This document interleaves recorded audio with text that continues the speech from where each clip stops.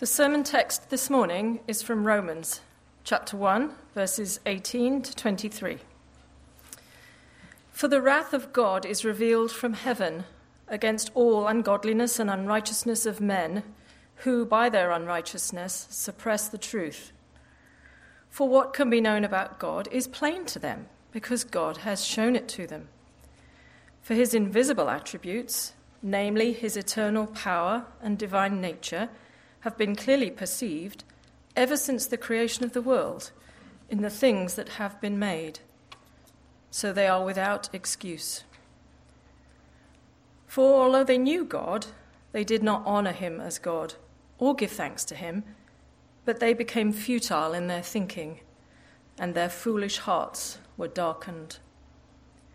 Claiming to be wise, they became fools, and exchanged the glory of the immortal God for images resembling mortal man, and birds, and animals, and creeping things.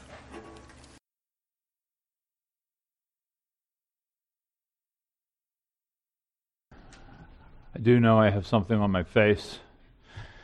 It wasn't shaving. I just had a little bit of skin cancer. Everybody looks at me and they're like, "You got a really big bandage on your face." I'm like, "I know that. Put it there." Now that that's over with and done with, let's get on. Perhaps some of you know that probably the most famous sermon preached in America was on July 8th, 1741. The preacher was Jonathan Edwards, and the sermon was "Sinners in the Hands of an Angry God." It was a sermon given at a time of great awakening in this country to the things of God, and in this sermon he preached about the holiness of God and the anger towards sinful man. Now, in today's world, it's kind of looked at as antiquated, probably mocked a little bit. But it does raise the question that our text deals with, which is just simply this: why is God so angry? I mean, why is God full of wrath? You know, if you've been here at the beginning of this sermon series, you know you've met Paul. Paul is an apostle. He's a servant. He's set apart for the gospel. He is calling the nations to obedience of faith. And he's writing to these Christians now in Rome. He's in Greece, most likely. He's writing to these Christians in Rome, and he's longing to see them. He wants them to grow in faith. And that's the natural feelings that we have as Christians. We care for one another. We want one another to grow in the faith, and he has that desire. In fact, it's a longing, he says. And he is eager, he says, to come and preach the gospel. And then if you remember last week, the gospel 16 and 17 of chapter 1 is kind of the central theme of this letter. And in this gospel, he is saying that God's power to save is revealed. That this power to save is revealed. In fact, it's the righteousness of God that's revealed in the gospel. How can we be right with God? That's the question upon the mind of people. How do I get right with God? Well, it's the gospel. It's the power of God to save. Now, Paul doesn't just assume you know why the gospel is good news. He doesn't just assume that you understand why you need the gospel. And so he begins in chapter 1:18 all the way through chapter 3 to describe why we need the gospel. You know, as one man said it this way, he says, "How can we understand how to be right with God if we don't understand how we've been wrong with God?" So the gospel, the light of the glory of the gospel, has to be understood with a backdrop of like black sin and depravity of men. And so I want to answer the question, why is God so angry? But I first want to explain the nature of God's anger, the nature of his anger, the nature of his wrath, because most churches don't touch on this. It's kind of embarrassing. It seems unworthy of God. It's toxic. It's bad for evangelism. We don't want to speak about this anger and wrath of God. It's a downer to people. Now, you know, there's reasons that in fact, some of us are even kind of agnostic on it. We're like, whatever, you know, I just don't even want to kind of talk about it. Why do we struggle so much? Well, one of the struggles is that I think we equate divine anger with human anger, our anger. Our anger tends to be uneven. It tends to be irrational at times. It tends to be inconsistent. It's marked by malice. It has bitterness associated with revenge associated with it. And so we think, this can't be God's anger. We're an angry people. I mean, look at the political climate. Look at the culture. Look at your family. Look at your parenting. Look at your workplace. We have anger, and you've all been touched by it. I mean, you've been touched by the explosive kind or perhaps the freezing out kind. But we all know what it is, and we struggle with it. But I want you to know that the anger of God is not like the anger of man. Not at all. You see in the text, look in 18 where he says, the wrath of God is revealed from heaven. This isn't giving us a geographical location about where the anger comes from. It's showing us that the anger of God being from heaven is marked by holiness, purity, love, and beauty. This is the kind of anger that God has. That it has a target. It's against sin of unrighteousness and ungodliness. That's the target. It's not random. It's not capricious. God has a holy anger against evil. John Stott kind of said it this way. He says, it is a settled and perfectly righteous antagonism to evil. So that's the nature of God's anger. It's birthed out of holiness and beauty and love towards injustice and evil and things that destroy his creation. Now notice in 18 that Paul says this wrath of God is revealed. Now, for some of us, we think, okay, it's going to be revealed. There'll be a day where God will level the fields. He will right the wrongs. He will bring about a perfect justice. I think it does speak to that day. And don't you as a Christian long for that day? I mean, don't you long for the day when all justice will be meted out? You think about the evil and the hardship and the innocent suffering, and that day is a day that we ought to long for. But that's not exactly what Paul's saying. He's saying that the wrath of God is revealed. And in the tense that Paul wrote it, it's being revealed, even now. There is a wrathfulness of God being revealed. Now, I'm going to speak to that more next week on how the shortest answer would be that God kind of abandons humanity to the path of sin that they're on. That's how he's going to reveal it. And you kind of know this already. You know it because God has given us a conscience. Think about it for a minute. You know the reality of judgment and the wrath of God, even in your conscience. When your conscience is pricked, or when your conscience is tweaked, you say something that you know is not really true. Or you say something that you know you're kind of shading the truth a little bit. Or you're sharing a delicate morsel about somebody else that you probably shouldn't share it. You know how your conscience just moves a little bit. And that's a foretaste of God letting you know that there is a standard of holiness that we all know.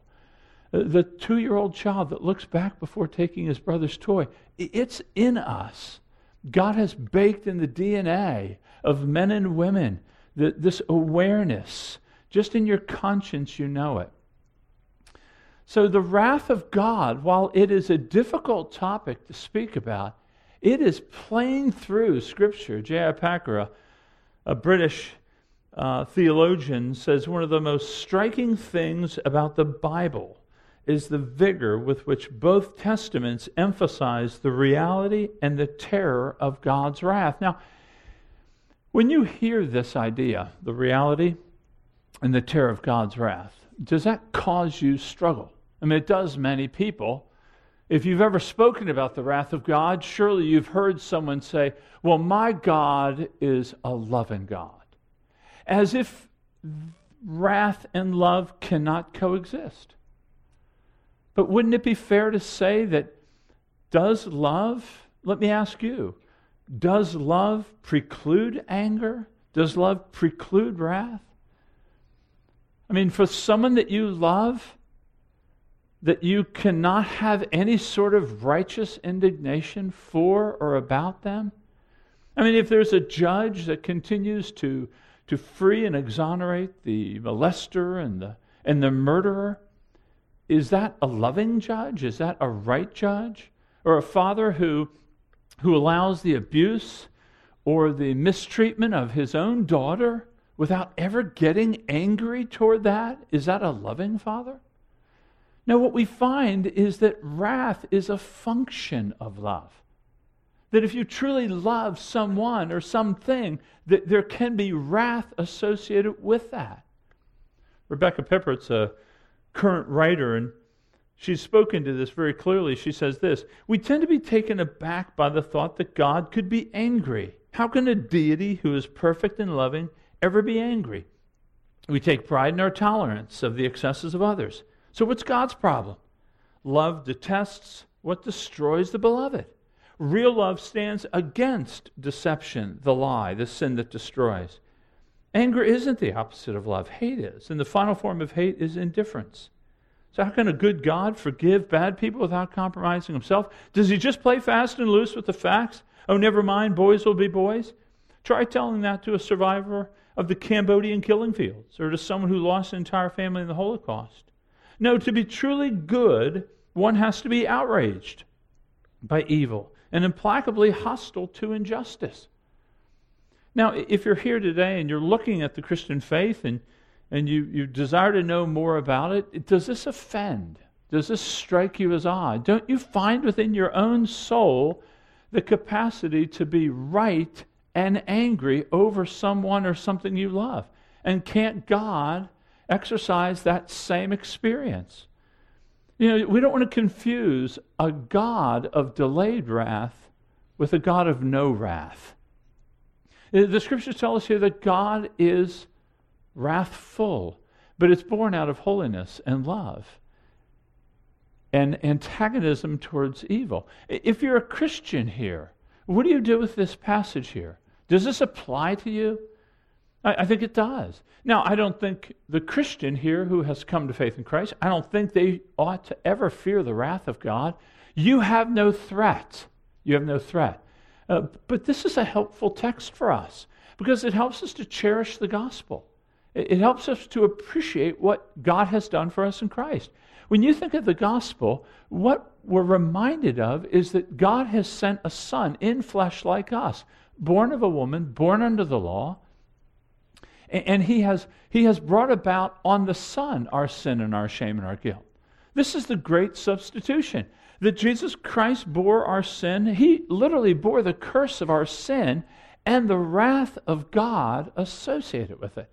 So he bore the very wrath of God for our sin, that we might experience the rightness of God through faith in him. That's the nature of the gospel. And Jesus says it no uncertain terms. He says, truly, truly, I say to you, whoever hears my word and believes him who sent me has eternal life. He has not come into judgment, but has passed from death to life. So we ought to be people who are cherishing the gospel. Do you think about the gospel often? Do you consider, when you look at your own lives and you confess your own sins, are you drawn to the gospel and are you thankful? Do you cherish it? I mean, those who cherish the gospel are really being saved by it. They're really being saved. They're being sanctified. They're being changed. As we look at this warning of wrath, all of a sudden, shouldn't the affections of our heart develop? Thankful that he saved me.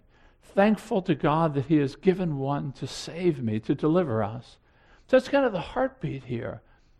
We ought to cherish the gospel. When you read a passage like this, even though you won't come under the wrath, it can draw our minds and hearts. But not just that, it can make us wise. It can really make us wise to sin. You know, we so easily get duped, and we're going to see this next week. We so easily get caught off guard, confused about the nature of sin, thinking we have it kind of taken care of, and there we are, falling in it again, often deeper than we ever imagined.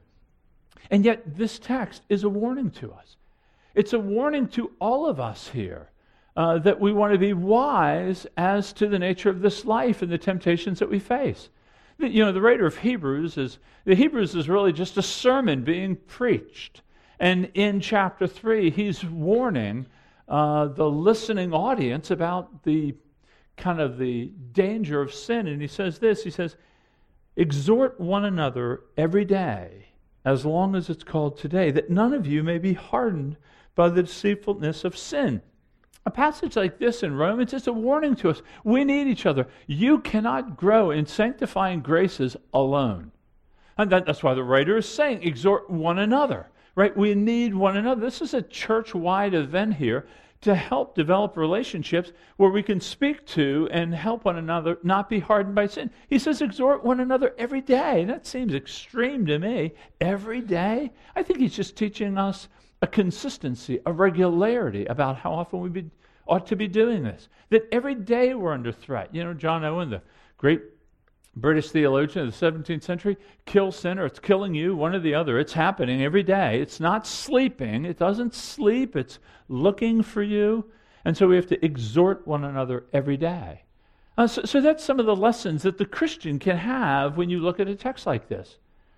So in verse 18, we simply see this. What is the nature of God's anger? It's born out of his holiness and love. It's directed to ungodliness and unrighteousness. And it's good medicine for us to take, even as Christians. Okay, so why is he so angry, though? I want to get back to the question. Why is he angry? What are the reasons for his anger? And this is where I want you to look with me at the second half of 18. There's 3 reasons in this text that God is angry at his creation. And since you and I are part of it, it probably serves us well to hear it well. So in 18, look at the end of 18. He talks about the wrath of God being revealed against unrighteousness and ungodliness of men who suppress the truth. So it's the suppression of this truth that God is angry. God is angry at creation because we suppress the truth. When I say suppress, I mean that's what you do when you want to fight a cough. It's coming up. You take medicine, it doesn't eliminate the cough, but you're trying to suppress it. You're trying to keep something down that wants to make itself known. And he is angry that we're suppressing the truth. But the question is, the truth of what? What are we suppressing? What does every single human being suppress the truth of? Well, look with me at 19 and 20. He says, for what can be known about God is plain to them because God has shown it to them. For his invisible attributes, namely his eternal power and divine nature, have been clearly perceived ever since the creation of the world in the things that have been made. So they're without excuse. So he's saying this, that we suppress the truth of God's creation as giving testimony to the existence of God. God has made this world in a way that is to reveal himself to us and his glory. And God is angry that we suppress the truth of his transcendent glory. God's angry that we try to move God out of the way by creating him as a non-reality, coming up with other ideas about how everything got here. God is angry at being moved off the stage of his own creation in the minds of his own creation. It's God who initiated revealing himself. He's an unknown God making himself knowable. He's an invisible God making himself visible. Everything he's made, you can see it, you can discern it, you can perceive it. I mean, you can look at a telescope and see the vastness of creation. How did it all get here? You can look at through a microscope and see the intricate details of DNA. How did it all get here? This is what theologians call general revelation, where God is revealing himself in a general way. That means to all people, not to a select tribe, not to a select people group, but to all people.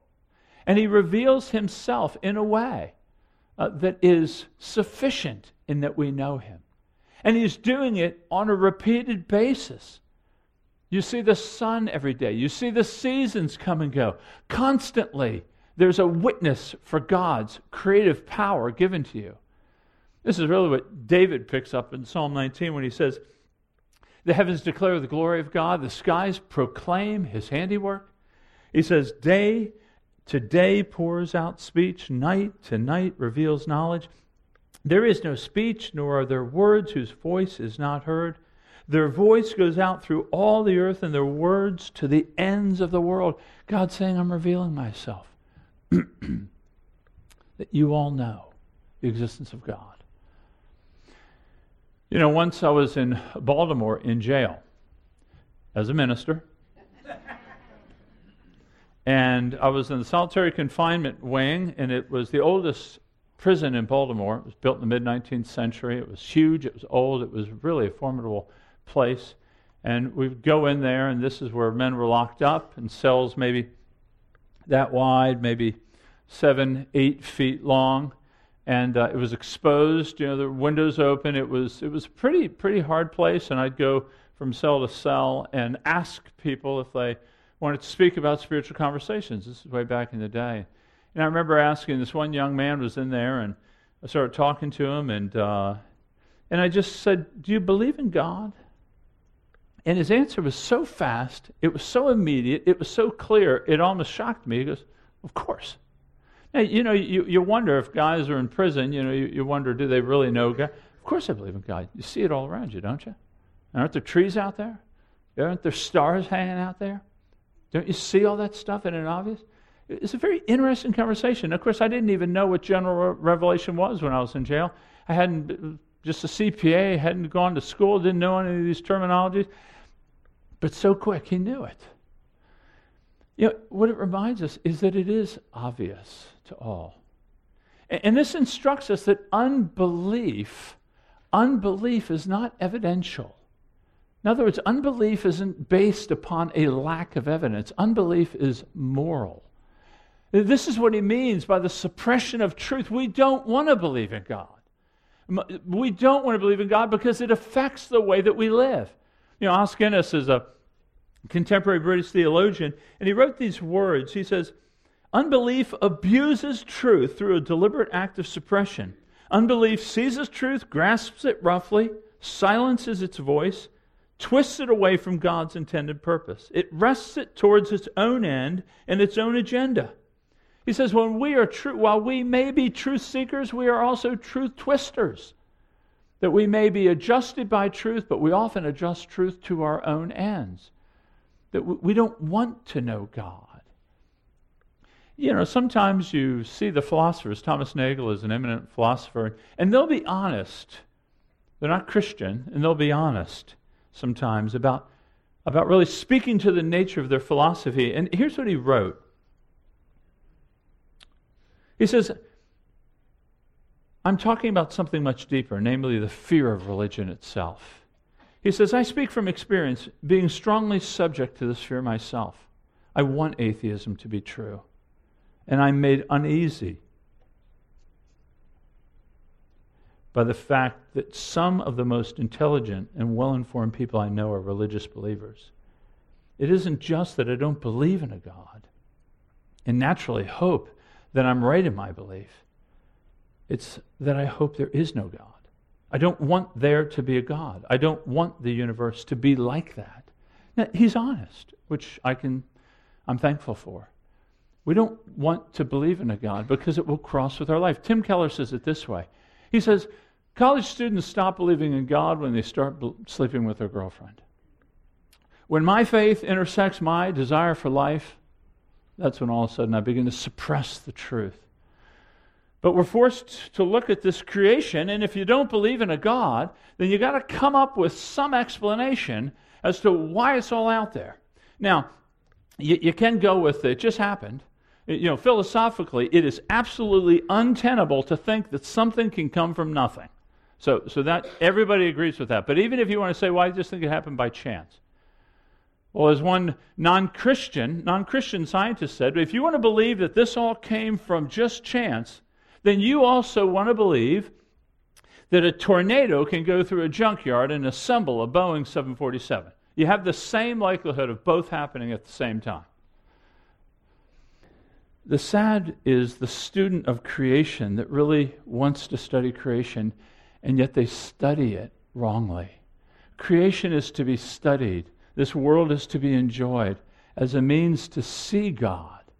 Oftentimes we come to creation like a glassmaker comes to a display window The glassmaker, he looks at the type of glass and the thickness of it and the distortion of it and the frame around it, how big it is.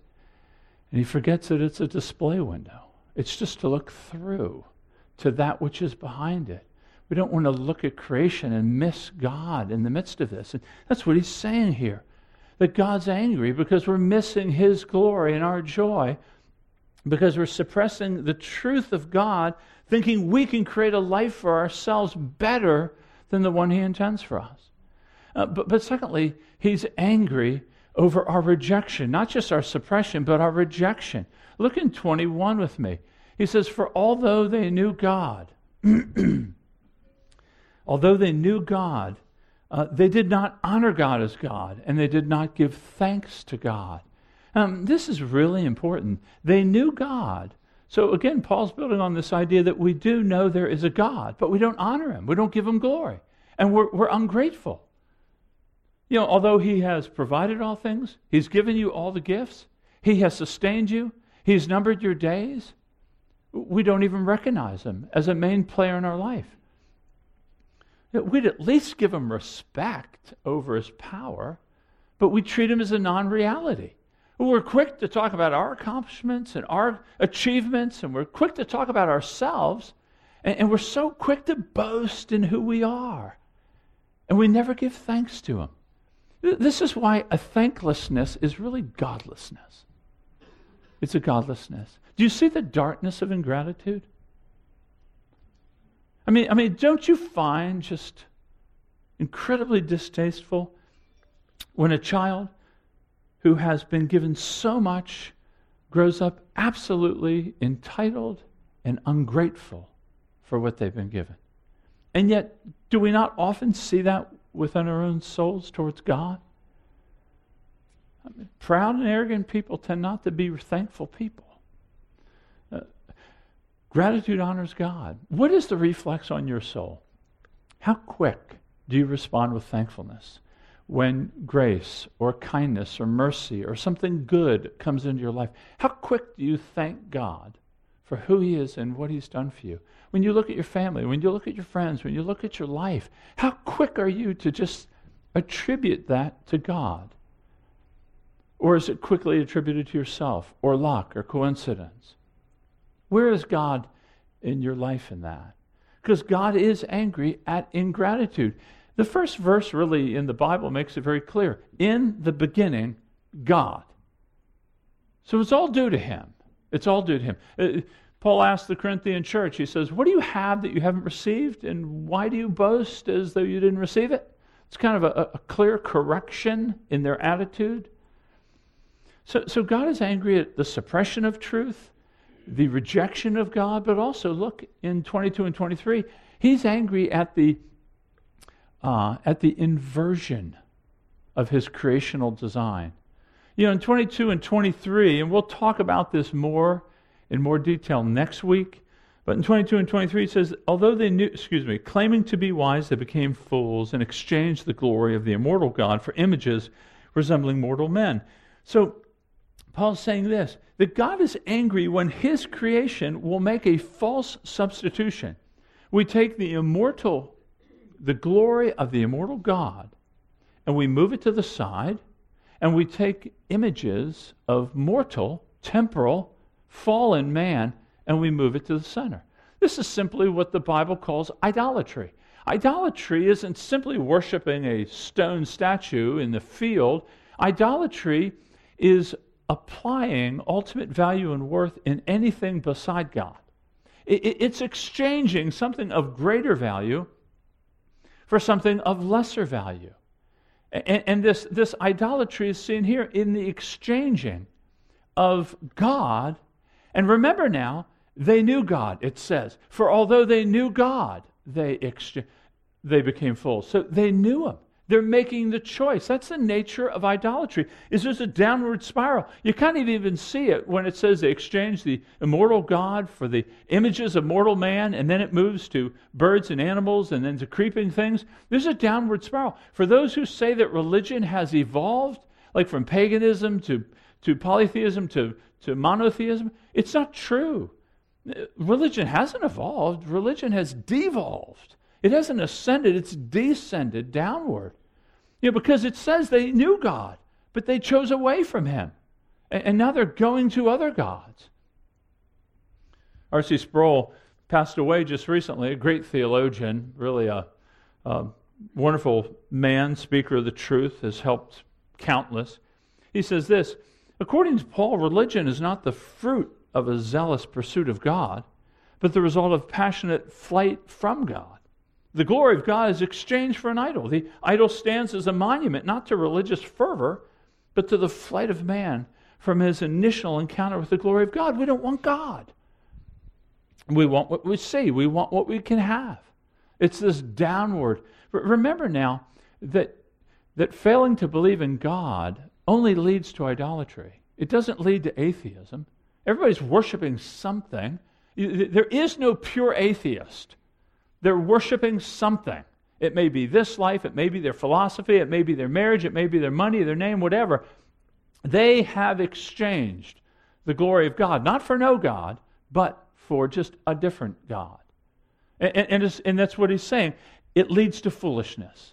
Claiming to be wise, they became fools. You would think me a fool if I run back into a sinking ship to retrieve my wallet and not my wife. And yet, is that not the same exchange? We take something of lesser value in place of something of greater value? When you look at this text, you see clearly the wrath of God is being revealed against ungodliness. Again, we'll pull that apart a little bit more next week. And his wrath is over our suppression of the truth, our rejection of him as God, and our inversion of his creational design. That we're taking things that were not meant. They were meant to lead us to see the beauty of God, but not to replace the glory of God. And so when you look at this passage, it's small, it's brief, but think about some of the truths that jump off the page. First, everybody knows God. Everybody has some working knowledge of God. There is no innocent person who's going to be able to stand before God and say, you know what, if I only would have known, if I would have known, it would have been different. Everybody knows God, and thus Paul says they are without excuse. They cannot use an excuse, I didn't know you. Because his invisible attributes, namely his eternal power and his divine nature, have been clearly seen. So there are no innocents in the sense of the recognizing of God. But it also shows us that not only are all people, that means we in here have been there, but so all of them. All the people that are not, they may be religious, they may not be religious. The reality of it is, they know there's a God. And then secondly, what jumps off the page to me is that all people are guilty before God. We are all guilty. We're guilty of suppressing the truth. We're guilty of rejection of God. We've been guilty, at least at one point, guilty of inversion. We still struggle with that. There's a guilt, but what I want you to see is that sin in the Bible, it is a caricature. I think it's a false statement to say that sin in the Bible is simply you broke some of the rules. Because what happens is our eyes get down to what rules do we keep. That's not sin in the Bible. Sin in the Bible is this suppression against God. It's a personal sin against God. It isn't a code of ethics that has been crossed. It is the creator of the universe that we have not worshipped and that we have inverted his design. That's the nature of sin here, that our hearts love self-glory. And so we don't want to believe in him.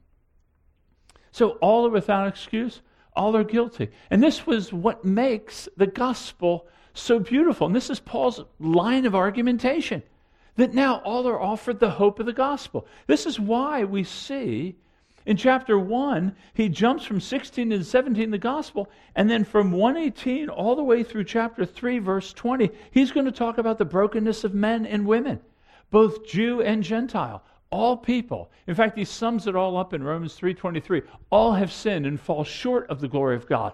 All do. Men, women, tribe, tongue, nation, all fall short. But here's the hope that we have in the gospel. And this is where Paul's going to lead us. In the rest of that verse, we read this.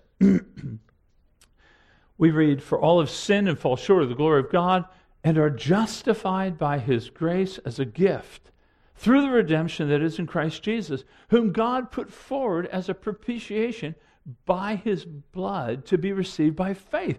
So God sees this is the dilemma of man and woman, and I'm putting forth my Son as a means of hope to those who are in the darkness of sin and destruction. That's the story of the Bible. He says it just the same way, and a couple of chapters later, in Romans 5:8, he says, but God shows his love for us in this, that while we were sinners, Christ died for us. Since, therefore, we have now been justified by his blood, much more shall we be saved by him from the wrath of God. Christ saves from the wrath of God. The gospel delivers us and removes us from the very wrath of God. That's the hope that we have. Now, if you're here and you're just pursuing the faith, to do nothing is to remove all solutions. To consider this, to admit this as a possibility, at least opens up solutions to you. To the non-Christian, what this text is saying, in hard language, no doubt, but true language, that the non-Christian stands under the wrath of God. That you are, in a way, in the hands of an angry God. But you're invited, as one author said, into the arms of a crucified Savior. The hope of the gospel is for you. Placing your faith in Christ draws you from the wrath of God into forgiveness and adoption of God. Now, for the Christian here, this comes upon us with a weight of responsibility. I want it to be a proper weight of responsibility. I think all of us would assess the doctor who did not correct a patient's wrong self-diagnosis.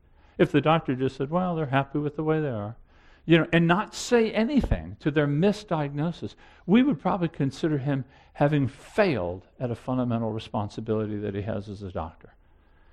Now, we have loved ones, we have family, we have people that are close. If this is true, it's all premised, if this is true, there's a sense of privilege that we have to talk to our friends and our family about the nature of God and his holiness and his wrath. Now we want to do this delicately, not for manipulative purposes, but to recognize that, to bring kind of information. Sometimes information is best received incrementally.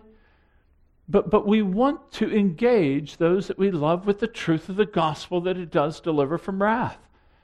And this is the heaviness of the message, that we know this. You can't save anyone, and you can't convince anyone, but you can speak to them. I love what Charles Spurgeon said about this. He's a British preacher in the 19th century. He says, if sinners be damned, at least let them leap to hell over our dead bodies. And if they perish, let them perish with my arms wrapped around. And if they perish, let them perish with my arms wrapped around their knees, imploring them. So we have a great God who's holy and just and righteous. And he is angry over our suppression, our rejection, and our inversion of all that he has given to us. Let's ask God for grace to be bold in our gospel witness, to be gentle and to be kind and to be truthful, but that we might be bold in our witness to those that God has brought to us, that we might speak to them with gentleness and love and sadness over the nature of wrath, but the rightness of wrath. Because in the cross, and we sang it, justice has been revealed in what we're about to celebrate. Let me pray for us, and then we'll prepare our hearts for the table.